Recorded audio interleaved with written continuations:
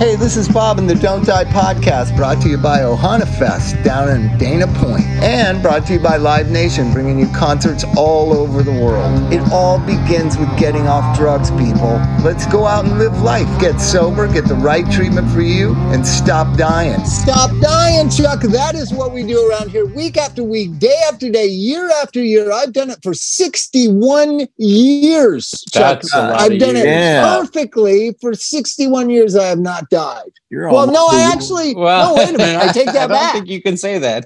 I did die 2 times. Yeah, but not very well. You didn't die very well. Yeah. You know, and not to be gross, but a lot of our listeners are former alcoholics and drug addicts. And those in the know, when you know that you know, here's a question for you, or a statement. You know you've really been dead when fill in the blank. You're blue? Your pants are filled with pee and poop. Then I died a lot of times when I drank. No, that was a trick, because I did OD like back in the romantic 80s with Anthony Kiedis and all that, and an ice cube up the butt and all that kind of stuff. That's not really dying, Chuck, even though we said it was. You know what I mean? If they can stand you up and put you in a bathtub, you're not dead. Oh, yeah. No, right? You're just mostly dead.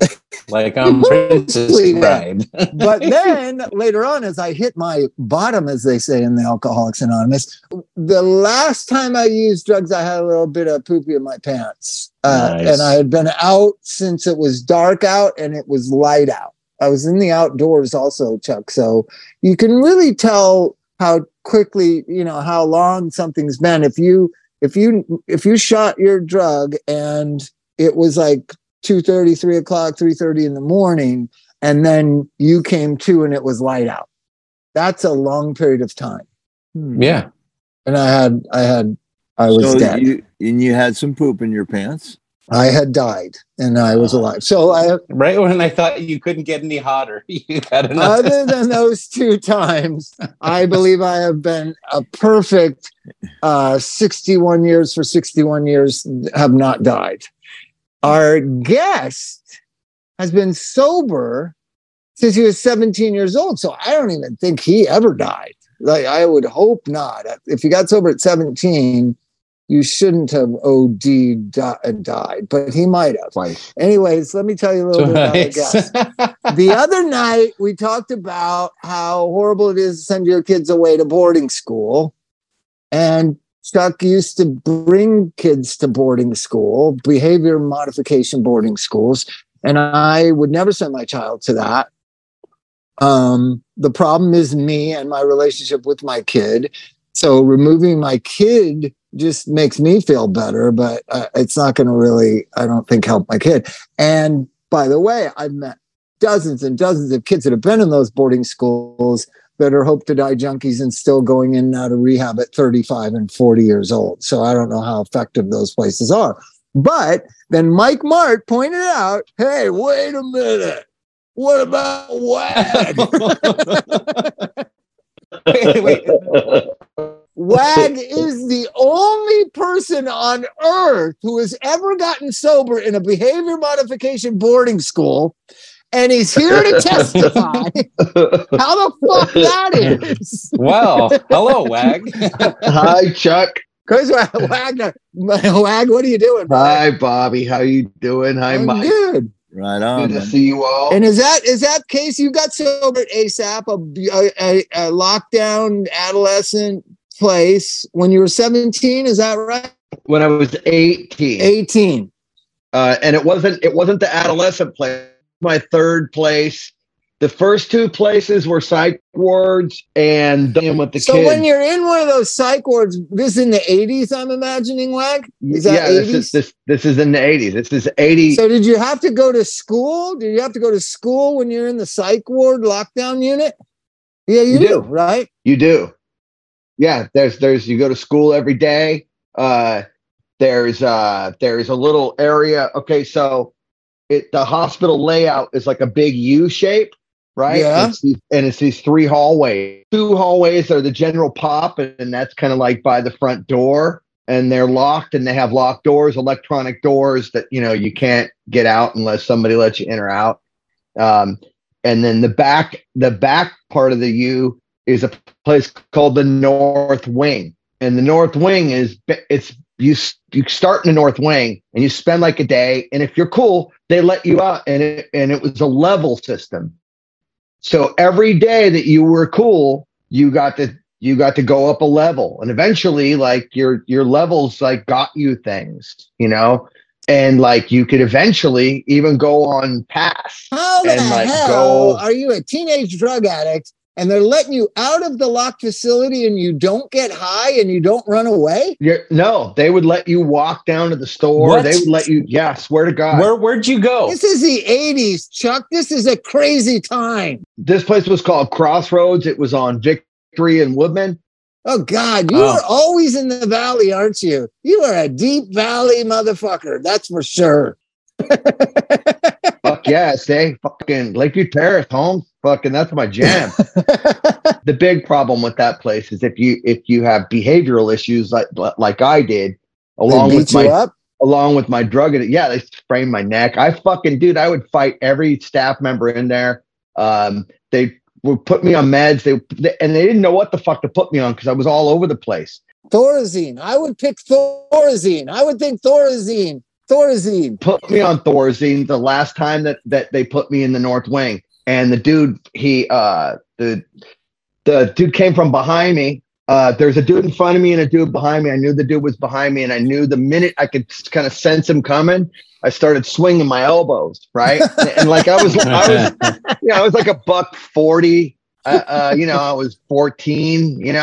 14, and you walked away in a psych ward. What? So what were your before you get into the fight, what are your parents thinking? My dad was sober in the 12-step program, going to AA. Fucking pioneer, man. None of his AA buddies said, "Hey, you don't know how to raise a son." They didn't really, it was a different time. Back then you just beat the shit out of your kids, and when that didn't work, you didn't know what the fuck to do. You know what I mean? Did you 5150 in, or were you just you were self-admitted? No, I was brought in. My brothers and my dad. Self-admitted. What 14-year-old is going to be locked away from his friends and pot and girls? I doubt he volunteered. It means not brought in by an emergency vehicle or emergency personnel. I wasn't brought in by emergency vehicle or personnel. I was brought in by my family. I was also not living at home. They tried. Hey, listen. They gave me the old, here's the deal. If you want help, you can come to us. But if you don't want, and again, and I'm not defending anybody's actions or anybody's decisions.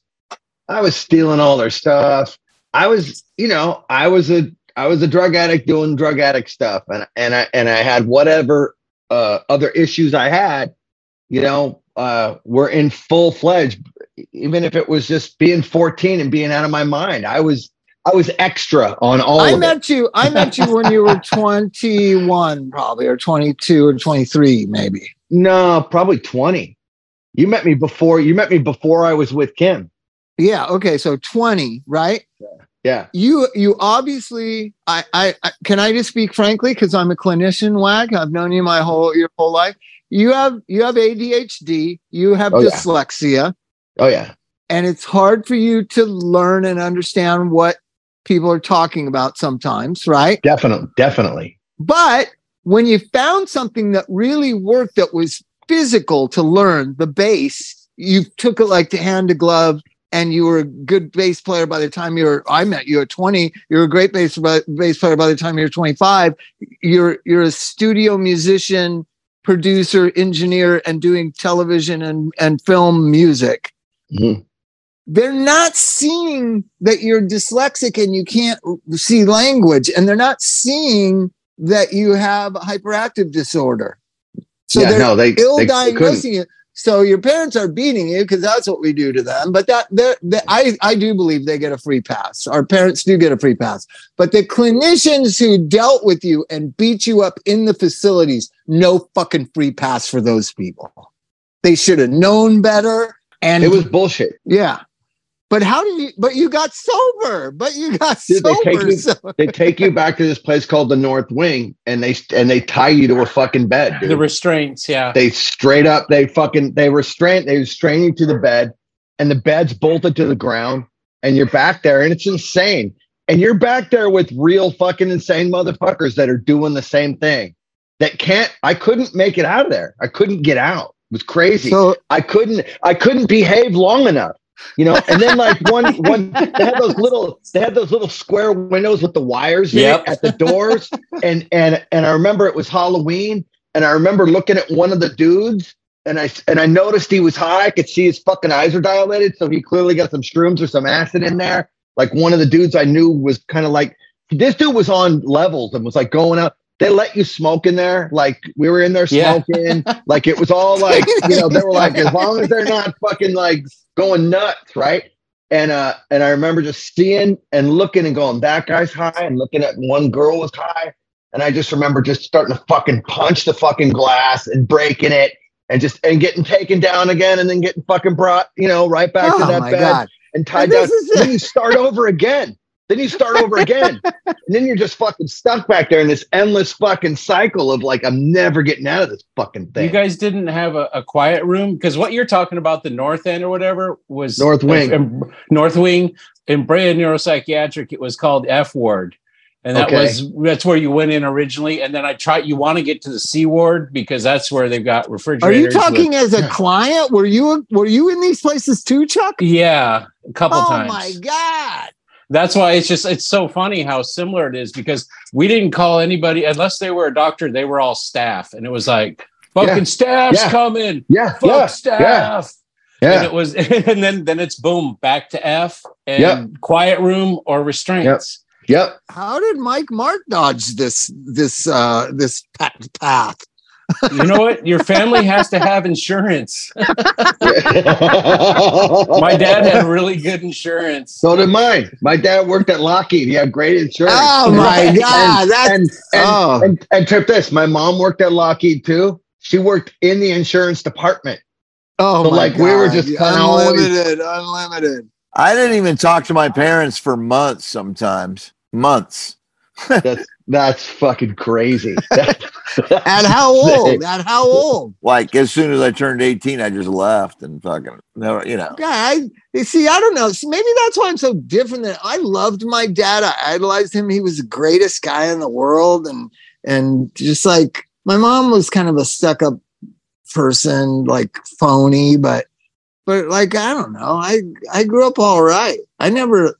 Like if I maybe I was the original millennial, because if I had trouble at school, my mom started millennialism. I started millennialism because I swear to God, if I got in trouble at school, my mom would put it on the school.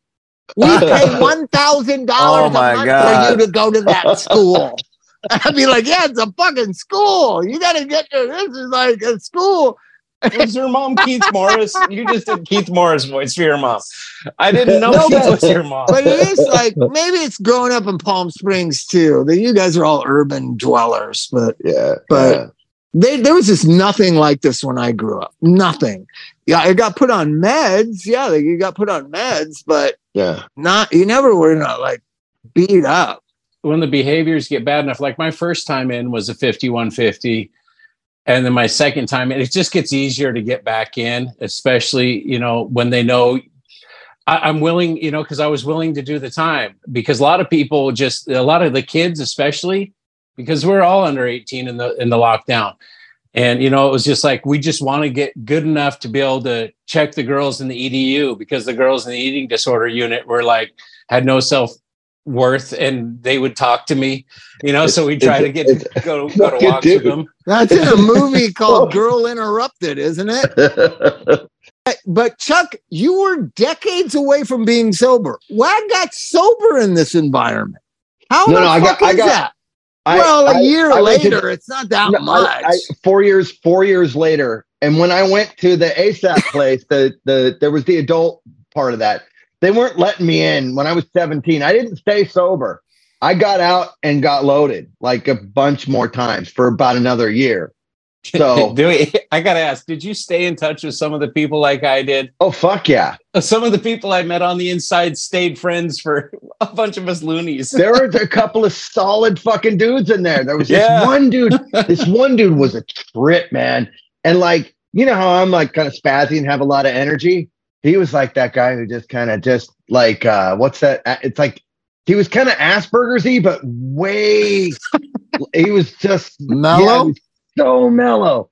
And the gnarliest shit would happen. And he would just be like, you know, just like a Dick's Denny type. He was like kind of a Dick's Denny vibe. I knew I loved Dick for some reason. That was always it. Wait, can we just save that soundbite? I knew I loved Dicks.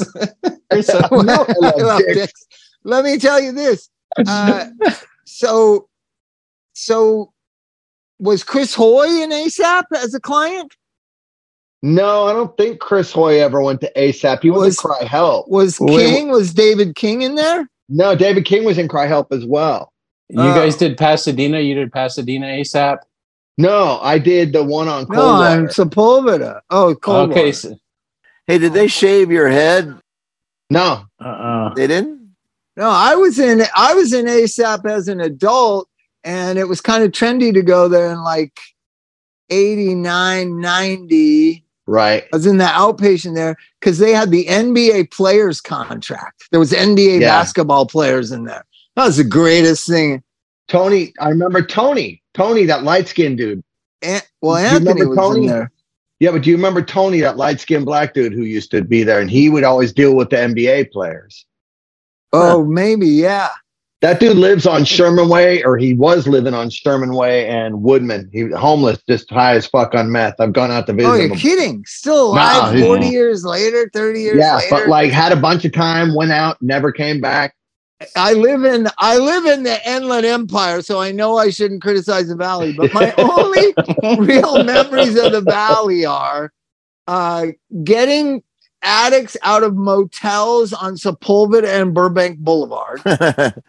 Chris Bohm, fucking, Anthony, like why they go there? Sepulveda and Burbank Boulevard. There's all the dirty motels. There's a million motels in LA. Why you got to go out to the Valley? So we got to drive out to the Valley to get you. I don't know.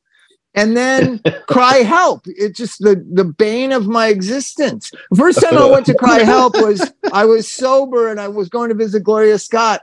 And Michael Kelly was a friend of mine, and he was walking on the track, and I walked out to the side. Yeah, back when they had the track. And I was like, dude, what are you doing? And he goes, get away from me. You're going to get me in more trouble. I was looking around like, in trouble from who? The fuck are you talking about? You're a grown man. Yeah. Why are you just walking around a track in the middle of August? Because you're going to get me in more trouble. And like, this is the most powerful guy, like the king of punk rock. And he's scared of some fucking gangbanger tech guy that's making him walk around the track. So Cry Help really, none of these behavior mod programs fit my personality. But so I go into his office and I go, did they fit anybody's personality? I said, why is my friend Michael walking around the track? And she goes, I think he refused to make his bed or something. And I was like, oh my fucking God, that's ridiculous. And so they make you dig your grave with a spoon. I remember telling her, I will die of drugs before I ever go here. Wait, Wag. Bob has told that story about the digging the grave with the spoon before. Tell that story. Who made you dig your fucking grave? I saw people doing it. They get down this dirt area. Yeah. And you'd have to dig a grave with a spoon, man. How deep? Here's the thing: you were excused. 6 feet deep, 9 feet long, 4 feet wide. I mean, like, was it a shallow grave or a big? By the time you were done, that was really. It was like you just had to do it from when groups started at 9 o'clock until 11:30 break for lunch. Then you had to do it from 1 o'clock I think 1 o'clock until 4 o'clock. You just had to be out there acting like you're just digging like in the ground. with a spoon. It was like symbolic. And you had to do it. And they would never tell you when you were done. They just say, you got yard or whatever again this morning, and you just do it day after day after day. So how deep it was didn't matter. It was I knew so little about rehab. I knew so little about it. Like I heard they shaved your head, and I was like, I'm never going there, man. Fuck that. Yeah. And they well, even when I was there, they had gotten rid of a lot of the stuff. By the way, I didn't die of drugs. I ended up in CRY-Help 2 times. One time for 5.5 fucking months. How I lived that long in there, I don't know. But but when I was in there, they had given up. They didn't have the right to shave your head, or they didn't have the right to do a lot of things. But they still had the right. Ironically, they still had the right to shame you. So so people were walking around with a mayonnaise jar full of mud. It's because they were holding their mud. It's like a gang. So here's the interesting thing. If you're trying to teach people different behaviors and different language, why don't you not use their language in your program? Right? You know what I mean? Work the steps or die, motherfucker. Remember that shit? Hey, that works. Die. You need to adjust, Holmes. You need to adjust. I love like we know some people like Jeff Moore who went through there. They catch on to the gangbanger NA slogans like, yeah, it suggested that you work the steps, like it suggested that you have a parachute when you jump out of an airplane. Like that's like a gangbanger NA thing.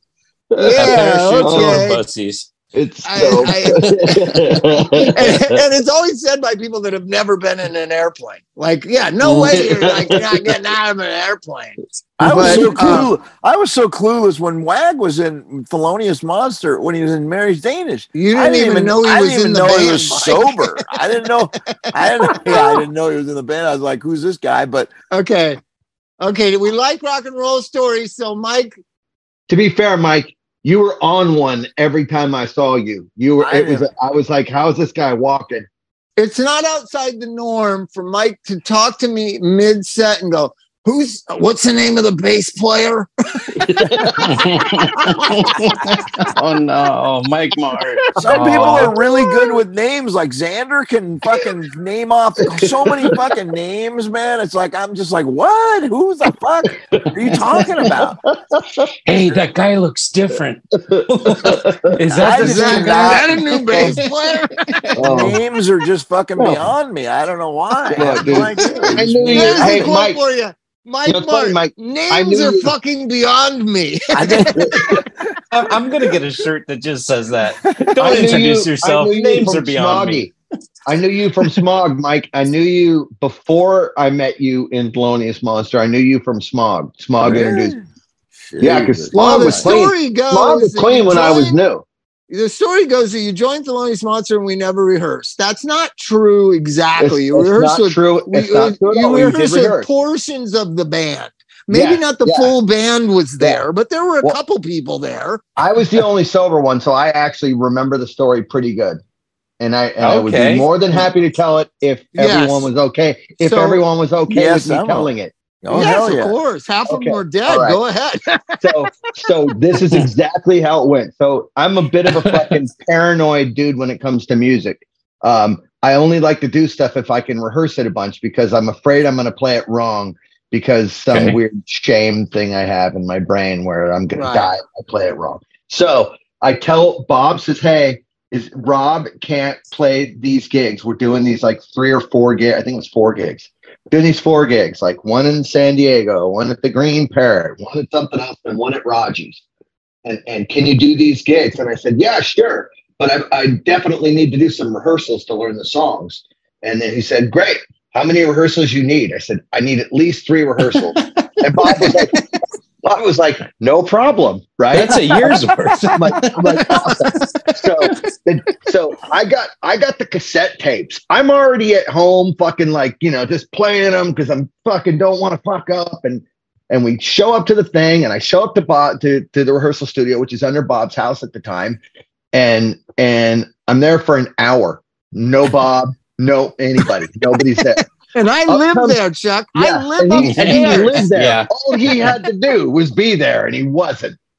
So Mike Mart rolls up on a skateboard, no shirt, and on a skateboard. I'll never forget it. And he's all, "Hey, Waggy, how's it going?" I'm like, "Hey, Mike." He's like, "Is anybody here?" I said, "No." He's, "You know what? I'm gonna go get a hamburger because you were close to the fucking Astro. You live close to the Astro Burger." Astro Burger. Yeah. I'm gonna go get a hamburger. I'm like, "Okay, great." So Mike goes down. Mike never comes back, and no one ever shows up. Okay? And I'm there for like another hour. I finally go home. I go home. I call Bob later. Go, "Hey, dude, nobody showed up. I saw Mike, but then nobody else showed up." He said, "Oh, dude, sorry about that. Let's do it again tomorrow, and I'll see you there." So I go there. I go there, and I think you're there. Pete's there. Chris is there. Chris is there. Yeah, and So that's you got it. 3 people. You got So 3. we got 3 people. No Mike Mart though. So we. I went to get a hamburger. He did go to get a hamburger. In his defense, he did go to get a hamburger. But I went all the way down to Long Beach to my dope dealer's house to eat the hamburger. Strangely go, on a skateboard, by the way. So it took a hot minute to get there. So we do, I think, like 1.5, 2 rehearsals. And then we go down to play the first gig. And it's at, I don't really even remember. I think it was at a college. And we show up and we do the sound check. No Mike Mart. The gig, time for the gig. I look over, there's a guitar leaning against Mike's amp, but no Mike Mart. But Chris is there. I think Dix is there. Like I'm there. Like we're all there. We do the gig. So anyway, there's no Mike Mart until the final. I keep looking over, no Mike Mart, but his guitar's leaning. 3/4 of the way through the final gig, the 4th gig at Raji's, in comes, like, I look out and there's like this mosh pit, and somehow in comes this like whirling dervish of a fucking human being. Like it was like he was floating through everyone, and people were kind of bumping into him. And he just fucking and he gets up on stage and he fucking puts on his guitar and he fucking starts playing his fucking ass off. And it was actually pretty incredible because he sounded really fucking good. I was like, Jesus. And I'm looking at it and I'm like, he's really not okay. That dude is fucked up. Like he's really fucking high. And then we play probably 3 songs with him, 4 songs. And then we stop. And then we stop. And then that's it. The set's over. And then Bob goes to get paid by Dobbs. And then Mike, I just see Mike and Bob yelling at each other. Because I know, and I know Mike's trying to get paid for all 4 gigs, even though he showed up to fucking 3 songs of 1 gig, and I see them going. I know exactly what's happening, and I'm just kind of cracking. I can't hear anything. I don't need to. I know exactly what the fuck is going on. And then that was it. And then I didn't see Mike Mart for a long time after that. And then when I heard Mike, I strangely before you got sober, Bob.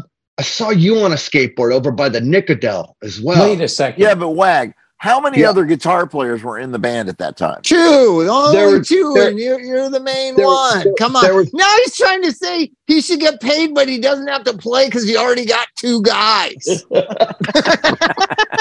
See, you guys are still disagreeing on this. You still owe me. Well, there's a better story than that. Me and Rob Graves, in charge of Mike, which think about that. Think about Bob. Why is it always stories about me? And Rob Graves have to caretake Mike Mart, 2 guys that can't feed themselves, basically. So we're in charge to go to Elliot's altar to get Mike's head. We're to get his head and guitar out of pawn. And I don't think he rode with us. I think he met us there with some girl to give us a pawn slip. Then me and Rob got the amp, put it in the monster van, and drove to Long Beach to Bogart's to play. Right. Mike doesn't show up for sound check, and we're sound checking, and then all of a sudden he's there, and I'm like, oh shit, good. And then 2 opening bands, so it's like 10:30, and then we go to set up the equipment, and his head and guitar are gone. And he's gone. Then we start almost about to play. He comes walking up with an acoustic guitar. I need a direct box. And I said, dude, what are you doing? Where's your amp? And he's like, "Oh, it'll sound great. Don't worry about it. We got too many guitar players as it is." He went and pawned his head and amp again in between sound check and the gig, and still wanted to play the gig with an acoustic guitar, and he wanted to get paid. That is Mike Mark. It was a good show too. It was a good. You know what? It really was a good show. It was a good show. Great show. I think you guys are lucky. Not everybody had a camera back then. But you know, the sound of Thelonious Monster was 3 guitars, because Chris has got that wacka wacka wacka talking heads wah wah pedal thing. Dix has got the Stooges thing. Dix has got the Stooges chords thing, though he can solo amazing, but mostly it's his power of the Weirdos, the power of Stooges. That's his thing. But so somebody's got to fill in. Somebody has to fill in between Chris's wicca. Somebody has to solo, Mike. That's why you're there. Oh, really? Every time I would look to Mike and go, like, you know, signaling him to do a solo, he'd go, Dix. I thought that was good. I always thought that jump off his one contribution to Dix. Fuck. Dix plays it on the album. I said, no, he doesn't. And he's like, well, somebody does. Jesus. It is true that there was. Let's talk about how great Mary's Danish was. Mary's Danish. Such a sensitive spot for me, but as time has worn on, I have nothing but warm feelings. One of my greatest musical moments, Swag, because when you get older and you're turning your kids onto your music, like Sydney, my daughter, loves music, and she can't believe that I used to be a musician and all this kind of stuff. So we watch YouTube things, right? And so over the last 3 years, really seasons of Wither with Mary's Danish and me singing at McCabe's, that's one of my greatest musical moments. How did we do that so good? Dude, I don't know. I actually have recently seen that and went like, wow, that's actually we were really fucking good. I don't know rehearsal. I don't believe we definitely rehearsed it because that's what we did. But I'll tell you something, man. There was a couple of Thelonious gigs that was like the best, in the top 5 of the best gigs I've ever been to. I've also been to the some of the worst ever. I've been to, because I went to a lot of shows, dude, and I went to fucking everything back then. If there was a show happening, I was at it because I love music and I was just into it, and I fucking loved your band and loved you guys and was like, fuck.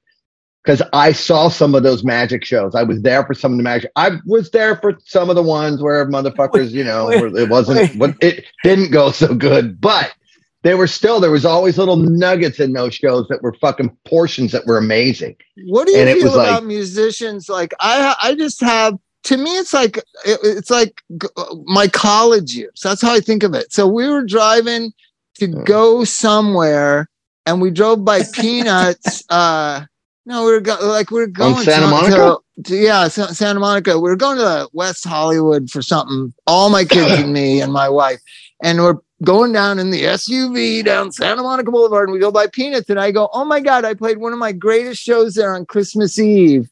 And the greatness of YouTube is you can go look at it. You can look at it in the car when you drive past the building that you played in 1986.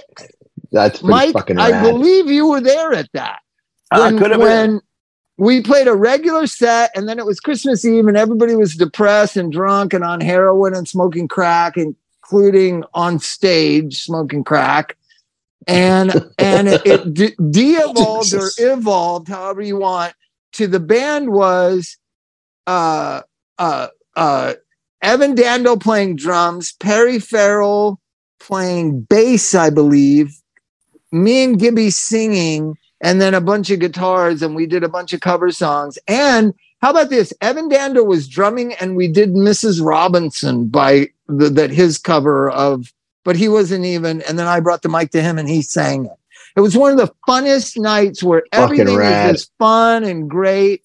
And so there was a lot of fun, and Mary's Danish was at the center of it. And it's weird, like I sing the Mary's Danish songs to people, like refreshing their memory. Like, you know, what is your reaction? Do people remember and have reverence for it, or what are they? Because with me, it's just like, I saw you, you were drunk, you were fucked up. That's how I get 90% of, right? 90%. But once in a while, people say what you said. Like, I saw you one time and it was transcendent and you played See My Grave, or you said, so what if I did, or whatever. But what do you get with Mary's Danish? Because to me, Don't Crash the Car, like, you guys came out of nowhere, with that song, and then it kind of, having a hit song kind of curses you on a certain level. A lot of my friends, that one got a lot of popularity going. It was on your first EP, right, or whatever, first thing you recorded. Do you remember the Sunday night K-Rock music show with Kurt? God damn it, Loader. They had a local music show. No, it wasn't Kurt Loder. Goddamn. And they played a demo of it on there? They played our fucking demo that we recorded at Radio Tokyo. And then you got a record deal off of that? It made it to number 5 on their playlist. So they were playing it all the fucking time. Wow, and we didn't really know what the fuck we were doing. And then I think somebody kind of called one of us and said, no, the guy from the music show. He was really cool. Totally nice dude. He's like, you guys got a manager? And we're like, no. I'm like, well, you're number 5 on our playlist and we're a P1 station, and blah, just a bunch of fucking shit I didn't understand. and then said, you should. Hey, Chuck, the reason why we failed all these years is because we never had a song on the P1 station. Exactly. Yeah. And so, but P1. So he said, you're like number 5 on our playlist, which is huge. Somebody should go, like, dude, go to the record labels and, you know, because we were like just sitting at home. Nobody really had our demo or anything except K-Rock, the guy at K-Rock. You know, it was like, how insane is that, Chuck? How many times have you tried to get your band played on K-Rock, Chuck? My whole life I've tried to get played on K-Rock. They record one song and it's on K-Rock. No, it was ridiculous. That's so cool. But also just on a personal note, like, I just started playing an instrument. Like, so what happened was, like, you know, I got sober, right? My life got way different than it was. I was now living indoors. Like, shit was fucking good. I was no longer I was no longer institutionalized all the time. Not on the North Wing? You weren't getting beat up on the North Wing? I was no longer on fucking North Wing. I only went to jail a couple of times in sobriety, but only for like a day trip. Nothing bad was happening to me. I was still acting kind of like a young hooligan because I was a young hooligan, you know? And then all of a sudden, I get in this motorcycle accident. I get this fucking hip thing. So I can't do what I'm wanting to do and what I want to be as a contractor. I got 2 brothers. They're both contractors. They're both fucking like these, like, big making fucking gnarly dudes, and they're making money and they're good at what they do. And I see that and I want to do that. And, like, you know, and that becomes my focus and my goal. But then I can't, because now I got this fucking hip thing and I'm on a cane and I can't, you know, I got the skill. So let me fill it in for the millennials at home. So he had something for the unfair happen to him, and he was disabled. And instead of sit around and feel sorry for himself and watch TV and be on opiates, he learned how to play bass and got in a famous rock band. How great is that for the kids at home? I should have done that. That's what I should have done. I should have talked to exactly what I thought too. By the way, and I remember thinking this like it was fucking yesterday. You know what I'm going to do? I'm going to learn how to play an instrument, and then I'm going to get in a band and I'm going to go on tour. Let me ask you this. Swear to God, in like a year and change, that's what had happened. What was your favorite band at that time before you even picked up? It was Chili Peppers, wasn't it? No, my favorite band was Black Sabbath. Oh my God. There you go. I was. Well, you missed the mark of playing that kind of music by a long shot. Yeah, but I didn't really. But also, you get further away from Black Sabbath than Mary's Danish. Well, because when I met David King, he's like, "Hey man, I'm starting a band with this fucking, you know, my girlfriend and blah blah blah, and this chick and this other thing and blah blah blah. Come play bass." And I'm like, "Yeah, I don't really play, dude. I just started playing." I just play And he's along like- with Sabbath he's and like- I can't hear myself. He's like, you're fine, dude. Come do it. And I'm like, okay. So I do it. And I literally had been to my friend Mark, who I was in rehab with. I'd been to his house like 3 times and like tried to play with him. He was a guitar player. And I was terrible. Like I didn't know what the fuck I was doing. And I was like trying to remember when the parts would come. And I wasn't really, and I was like, and I could hear how terrible I was. And I was like, fuck. And then same thing with King. I went over there and I was so embarrassed the whole time. But then I'm realizing, I'm like, yeah, he kind of sucks too. Like we all kind of suck. and it was kind of great. But then from that point on, I was working at ASAP. I was working at the adolescent Beating kids up program. on the North Ward? Beating kids up on the North Ward? We were taking them to meetings and shit and trying to talk to them and trying to do other shit. But it wasn't like behavior modification shit. It was like, talking to them in therapy and, it was actually fun. Yeah, ASAP had a good adult and adolescent program. I worked at the one in Buena Park. Oh, okay. Yeah. They hired young people to because like I was just a few years older than some of these kids, so like they loved having young staff members, and I was a young staff member. And I got to the point where I went, oh, I know how I'm going to get good at this. I'm going to get on graveyards, because graveyards, all you're doing is taking rounds and that's it. Staying awake. I'd sit there and drink fucking coffee and fucking run scales and play all day, all night, dude. Listen to That's that. all I did. And I just put in the fucking work. It was almost like I could only focus on one thing. Yep. ADHD. And that's what I did. ADHD. And I had the fucking hyper focus, and I just did it for fucking months, dude. And it was fucking crazy. It was awesome. And you faked the rounds. Yeah, you go through it. And you fake the rounds. I totally faked the rounds, by the way. If you ever watch Flea warming up, that's all he does. He does scale. He does the scale out the one fret, the other fret, and then he goes back to the bottom. He just does it all for an hour before. It's not like great musicians do anything different than mediocre musicians. Everybody does the same thing. We were fortunate enough to be on tour with the Chili Peppers at one point, opening up. And I walked up to Flea and just asked him. I said, "Dude, what do you do? What do you warm up with? Do you have like a warm up thing that you do?" He's like, "Yeah." And he showed it to me, and I still do it. I still do the thing that he I've showed. seen it a million times. He's an insane bass player. He goes up and down the scale. I was in a band with Robbie Allen for a minute, right? And Robbie used to work for them. Yeah, he used to be in the band. Yeah, he was in the band, but he'd been around them forever. And I used to have this thing that I used to say when I was just being an idiot and being facetious, and people go, what do you think of Flea? And I go, I just don't think he's very soulful. Right? And I would say the only thing he is. Yeah, the only thing he is, right? And I would say that, right? But I would say it like almost in a convincing way, and I'd see people kind of trip on me, right? And then but like you guys got it immediately, and then I think it was like a second or third time I said it. Robbie almost fought me. He's like, he's the most soulful piece of shit. He's the most soulful. You fucking don't have fucking this much of the soul in his pinky, you motherfucker. And I was just like, whoa, Bob, dude, just kidding. He's like, bullshit, motherfucker. I heard you say that shit before. I said, I was joking before too. I go, believe me, dude. But yeah. So how did the band? When we were on tour, I hit him up for that. He was so giving of the information too. He was just like, oh yeah, check it out, dude. And he was like the fucking, and me and Flea aren't tight. I've never been like, we're friendly, but I'm not like hanging out with Flea. You know what I mean?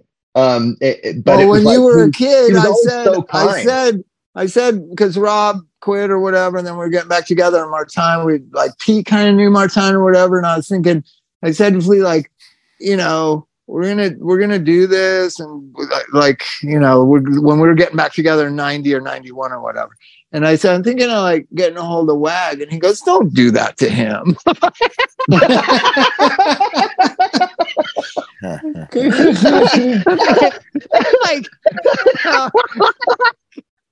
you know, come on, don't have a little kid playing in your band and poison his mind and his soul and all that. And then Martijn, I think, is younger than you, right? Because Martijn, when I met him, he had like one of those. He had a little beanie spinner hat, like you know, he was like, he was really young. And I was like, okay, we'll ruin this young man's life. I'm not kidding you, Chuck. He did. He did. No, true story. He absolutely 100% did. He used to wear. Well, everybody, you know what? Now you rewrite history. Norwood used to wear that hat. Yeah, you know, people wore that hat proudly. By the way, proudly.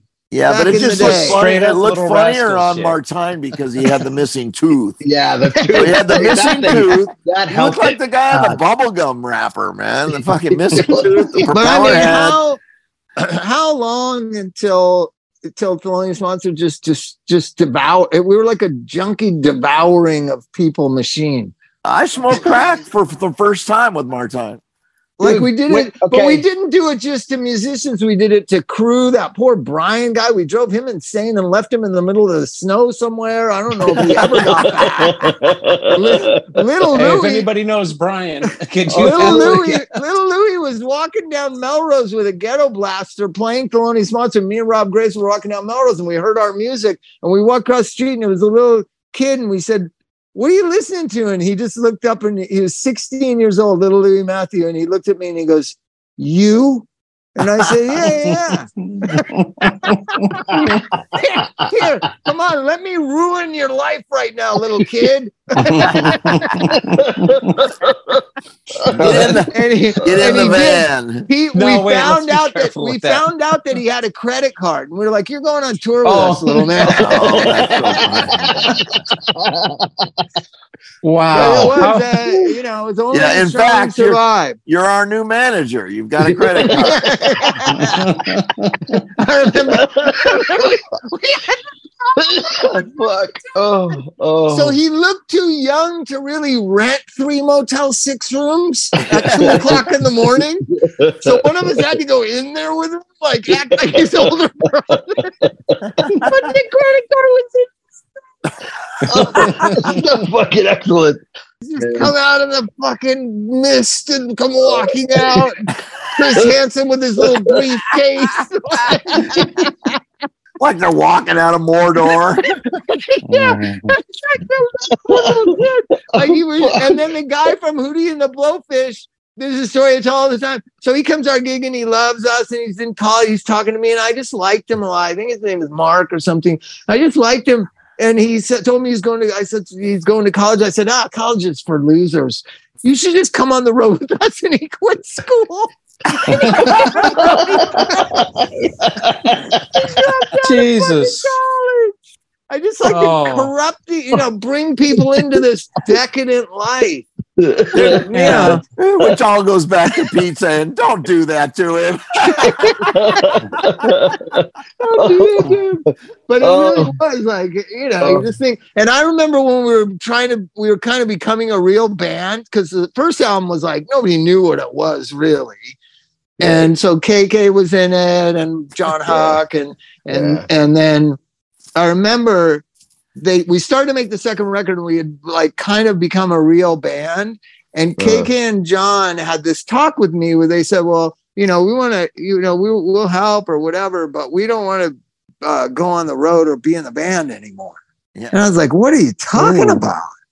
And they're like, and I remember KK saying, I'm a grown up. I'm not buying it. Like, I'm not going to be in charge of something you and Pete Weiss are in charge of. Like, I'm not going to be in that. And it just was mind blowing to me. Like, they're turning their backs on the greatest opportunity of their lives. By the way, they have fully realized wonderful lives. And, wait, without you? And we went on the death march to hell. But it really was fun. And then when it went from going from fun into kind of being a real band, the people that were just in it for the fun, just like, hey, I'm out of this. And so we had to keep feeding and eating people to replace this energy that was 4 guitar players, bass player, horn section, keyboards. Remember, John Dentino was our keyboard player for years, Mike. You don't even remember. I don't know we even had one. I didn't know his name. Mike didn't know his damn name. Guy was there for years. Keyboards? Where did set up? The guy from the Fibonacci's was the keyboard player. I have no recollection of keyboards on any songs. How do you think we did Smoke on the Water so often? You can't do Smoke on the Water without organ. That's it. No, you have to have it. Dude, you told me, Bob, when I filled in for Rob, God fucking rest his soul. I love fucking Rob. He was fucking rad. He was an amazing musician. He fucking was, guy. dude. And he was fucking so fucking rad. You told me, you went, Wagner, you're band member 56. I was literally seriously, and this was early on. This was like way before you'd gone through way more, dude. I think I counted it all up, and your band member number 56. Off the top of my head, let's just go. You had the first 7, like KK Barrett, John Huck, Bill Stobow, Dick Stenny, Chris Hansen, me, Pete, Fleet Tree, and Alan Johannes.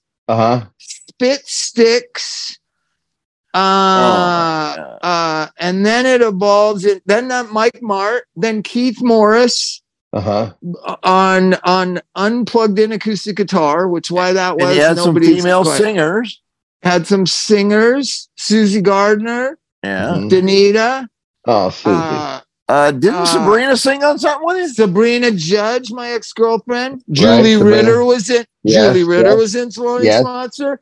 All of Mary's Danish was in Thelonious Monster. JBJ was in it. Everybody was. All that. All the Fishbone guys. All the Chili Peppers guys, including Hillel, Lindy Getz. By the time you get in it, all those people have already been in it. It's only the second album. It's insane. It's insane.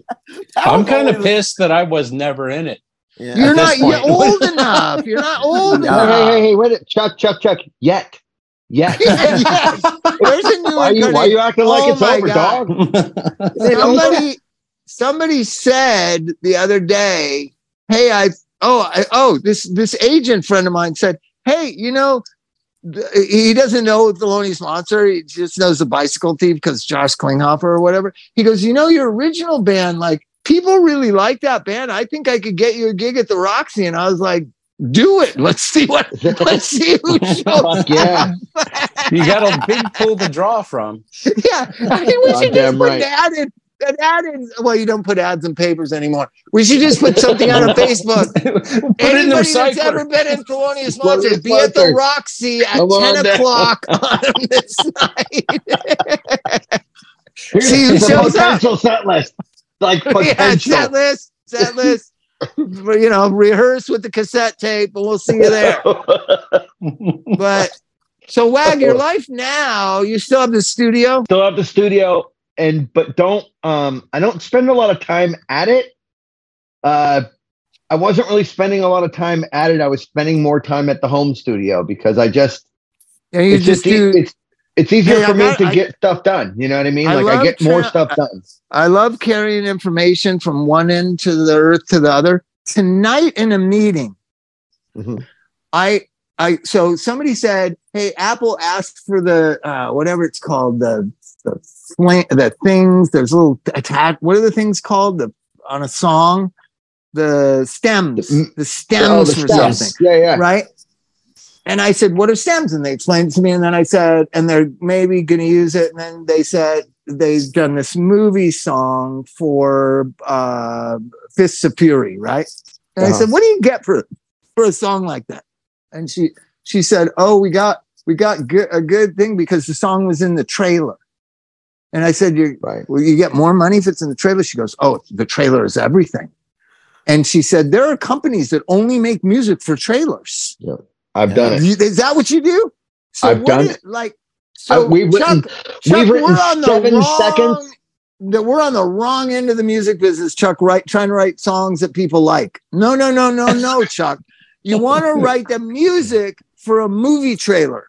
That's where all the money is. Yeah, but look here, like, so this has been my experience with that, which is really interesting. Just a brief experience of it. When we first started doing trailer music, like they would always temp in like the Cars and like, and they want you to sound like that. You know how they're real like slam cuts and they changed, and so like it's literally 2 to 3 seconds. Yeah, and they want you to have a sound alike that's like that, so you can't get sued. Because you'll get sued, and but it's got to have that energy. It's got to be at that tempo. It's got to have a similar sound. So they've been doing that for years, though. Yeah, you're trying to beat that. You're trying to beat something that is a classic, which is impossible. Well, and it's less than 6 seconds, right? Yeah, and it's less than like. Dude, but do you get like $5,000 for that? They were paying $7,000. No, I think at 6 seconds you can get sued, or you can get charged, or they can get money from you. Yeah, but we would get paid to knock these off depending on how much we were doing. But on the other side of the spectrum, they were like, we have this. It was a Richard Gere movie called like it was a spelling bee movie. B Season. It's called B Season, right? Yeah. So we had this trailer. And this trailer was one whole song all the way through. And so it had this kind of like by us, we wrote it. You wrote it? Yeah, it was me and my 2 partners wrote it. And it was this broken down kind of version that like had like a bunch of space in the beginning so dialogue can go over it. Right. And then the dialogue can go through the whole thing. But then it finally gets to this point where it kind of blows up. And then it's like, it looks all dramatic. You've seen a million movie trailers. It looks like every movie trailer. They also paid for a string section, which was a fortune because the person that came out, the executive that came out, so everything was cool. We were working on it. They loved it from the beginning. It was awesome. We were like stoked. We're like, God, this seems like it's not going to be like they're just going to frame fuck us and just like make us change everything. And then the day that the string section came out, this executive came out that we'd only seen one other time. And she was like, I swear to God, this woman must have gone to the gym 5 times a week. She was in perfect shape. She was a little bit older, probably like in her 40s or something.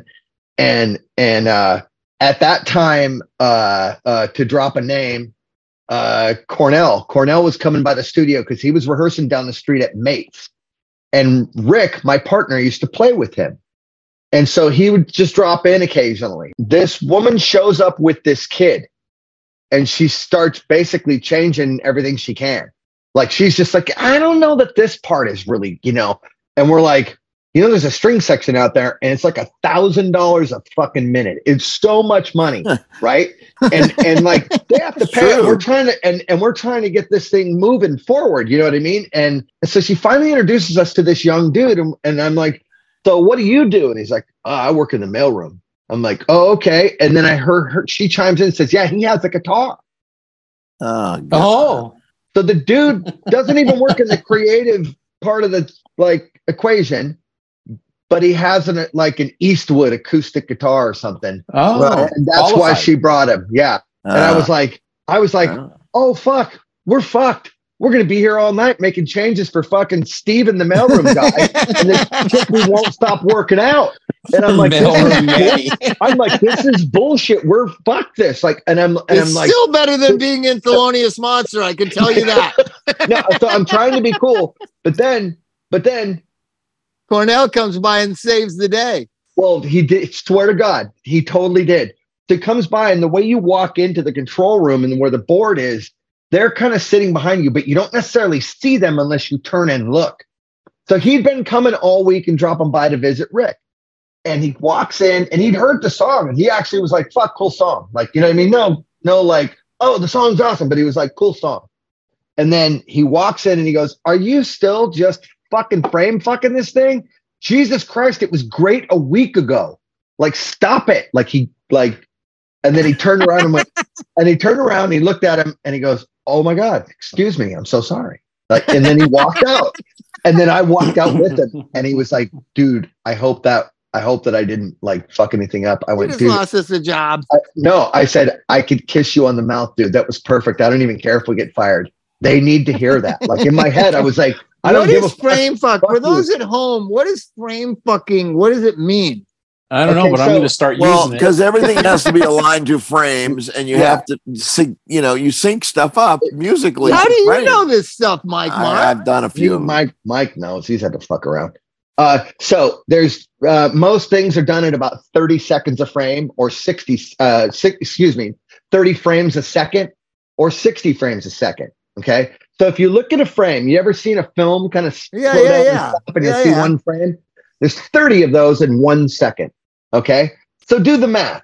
When you're frame fucking something, you're literally like, can you just move that? But that one little section, just like, and that's what frame fucking is. It's like, you're just like, seriously, that's gonna fucking fix everything? Like, really? Not the fact that this is a giant turd, but like you just think, let us moving shit around like a fucking half a frame, that's gonna fucking make it great. I saw Spelling Bee because I love Richard Gere or whatever, but Right. what have you ever been where you can't believe Chris Wagner, Psych Ward Chris, 14-year-old Psych Ward Chris, you know, junkie New name, Chris. New hip.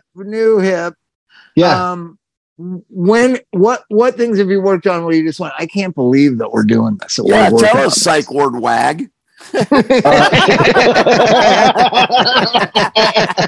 P-dub. That's kind of cool. That's pretty good, actually. Wedding Crashers. We did. Wow. We did all the big band music. So I was just like, I can't believe. Is that Judd Apatow? Did Judd Apatow make that movie? No, it was David Dobkin. Oh, okay. Also, I love documentaries because I'm pretty uneducated and I love learning shit. And the only way I get to learn it is because I'm so fucking ADHD'd out.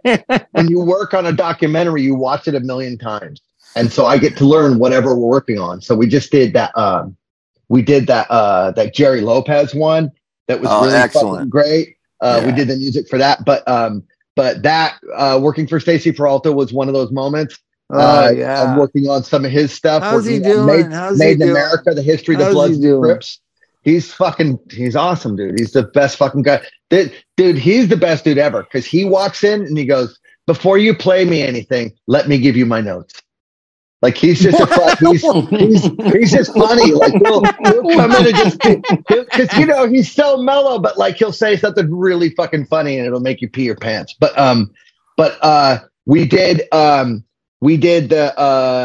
8 days a week the Beatles for Ron Howard. Oh my God, you're kidding me! And then we did for Ron Howard as well the Pavarotti documentary. And those two, that's where I was just like. From Psych Ward to Pavarotti. Psych Ward That's all you gotta say. And it was like, I was like, holy crap. I've worked on a lot of things where I've gone like, wow, that's pretty cool.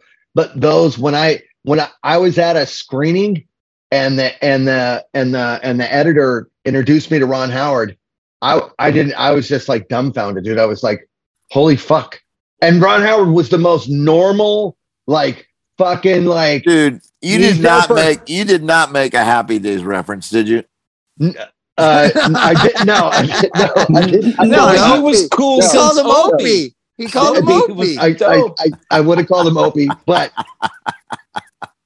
I swear to God, he turned to me right after he shook my hand and met me and went, so cool. What did you think? Like he really wanted to know what you thought because that's part of his process, I guess.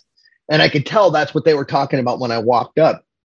And he really wanted to know, like, what did you have a favorite part? Like he lived like, what did you think didn't work? Like, he's like, and I was like, and then after that, he was just like so fucking rad and normal. I'm like, how can this guy who's been doing this since he's fucking 3 or something, how can this guy be the normalest guy I've ever met in show business? It's crazy. Still care. Still care. That's what's shocking to me. Yeah. Like I got to work with Robert Altman The guy was just like insane intensity. Worked 20 hours a day, shoot it all day, go to the editing bay at night, be there till 2 o'clock in the morning, sleep 2 hours on the couch in the editing bay, and then go to the shoot at 7 a.m. Like, right. And the 80, it was a movie called Gingerbread Man. And it was just like, nobody saw it because it was, why do the older directors start making 4-hour movies? Why do they insist on that? They ignore the formula because they've got the movie that it's going to work for. Isn't like the new James Cameron movie like 8.5 hours long or something? Okay. Like, there's 3 movies right now that are over 3 hours. I've seen 2 of them. Avatar. What's the other one? The Babylon. Babylon, I heard, is unwatchable. I didn't go see it.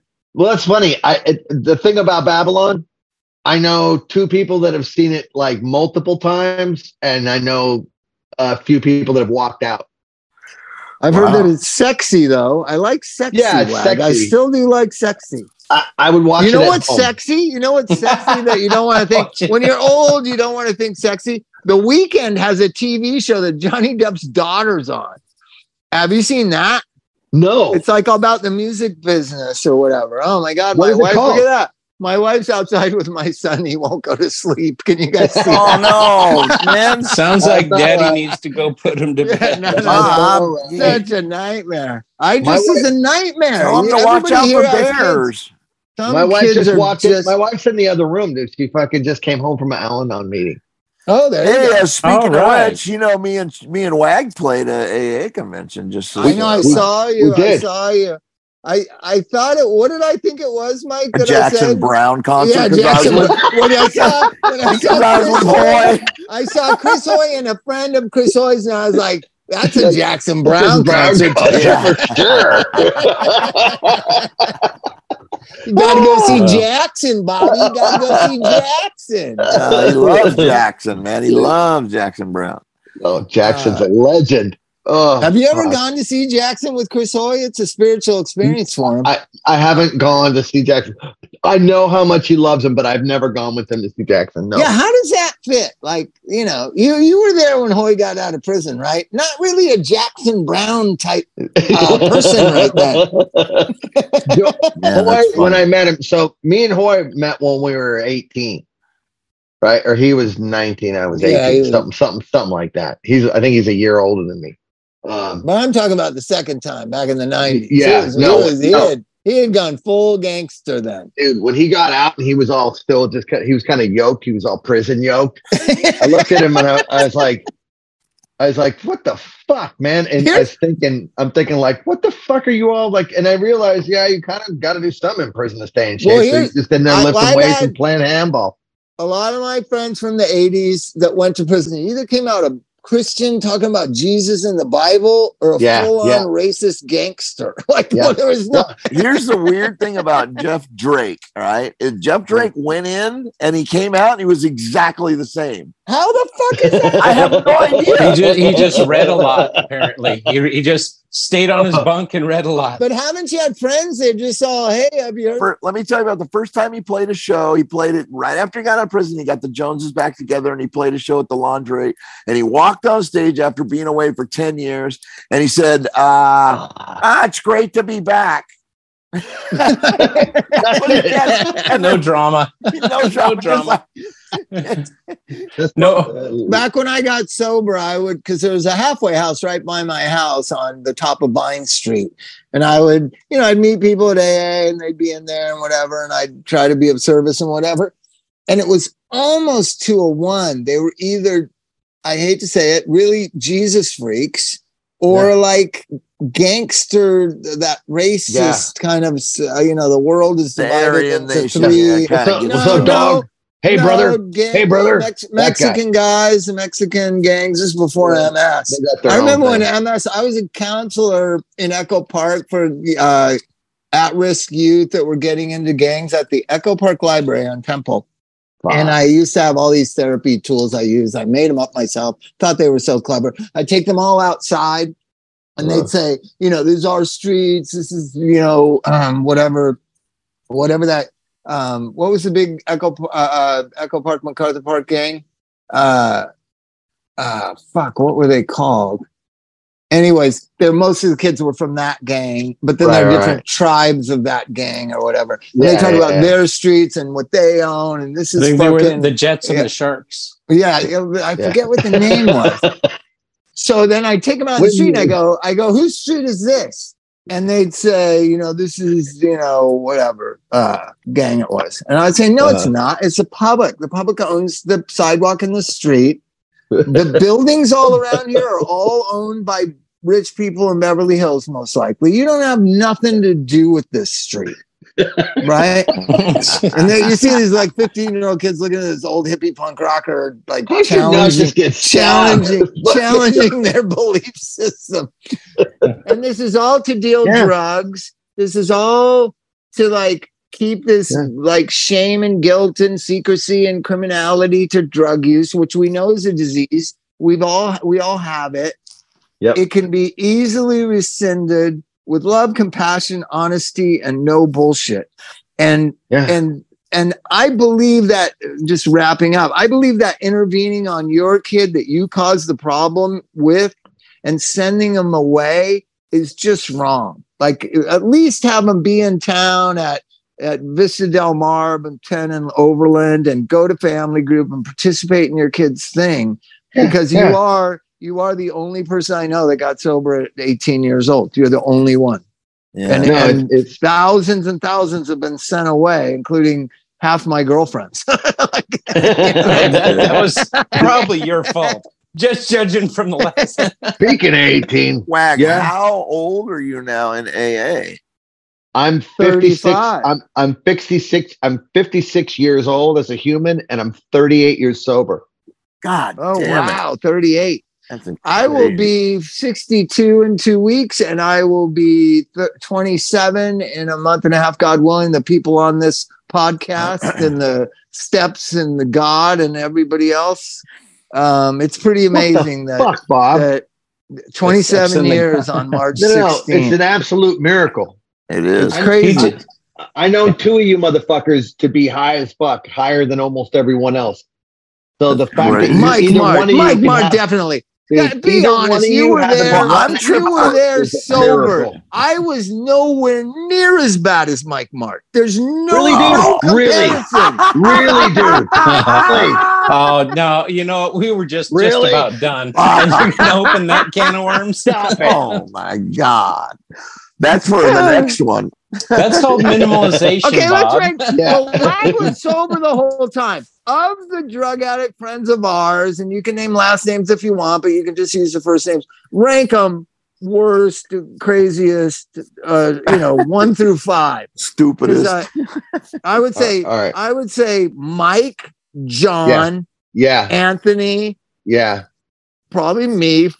Definitely you, and probably Martine. Martine 5th. There you go. That's the top 5. Mike, you're the top of the top of the top, Mike. Hey, Wag, thank you so much for coming, brother. Thank you so much, Wag. Thank you so much for having me. It's so great to see you all. And, we sure love it. I'm glad we're all hooked up again. No, me too, man. And let's fucking make some music, God damn it. Let's play the Roxy. I'm ready. Whenever you want to do it, I'm in. We'll rehearse anytime you want. At least once. Drums and bass got to be tight. Yeah. Okay. Guitars can do whatever they want. Yeah, y'all do whatever. As long as we're good, you guys. All right. See you later, you guys. Good night, gentlemen. Bye-bye. Pleasure. Don't die, anybody. Nice to meet you, Wag. Great to meet you, Chuck. See you later. See you. Bye, Wagner. Bye, Mike.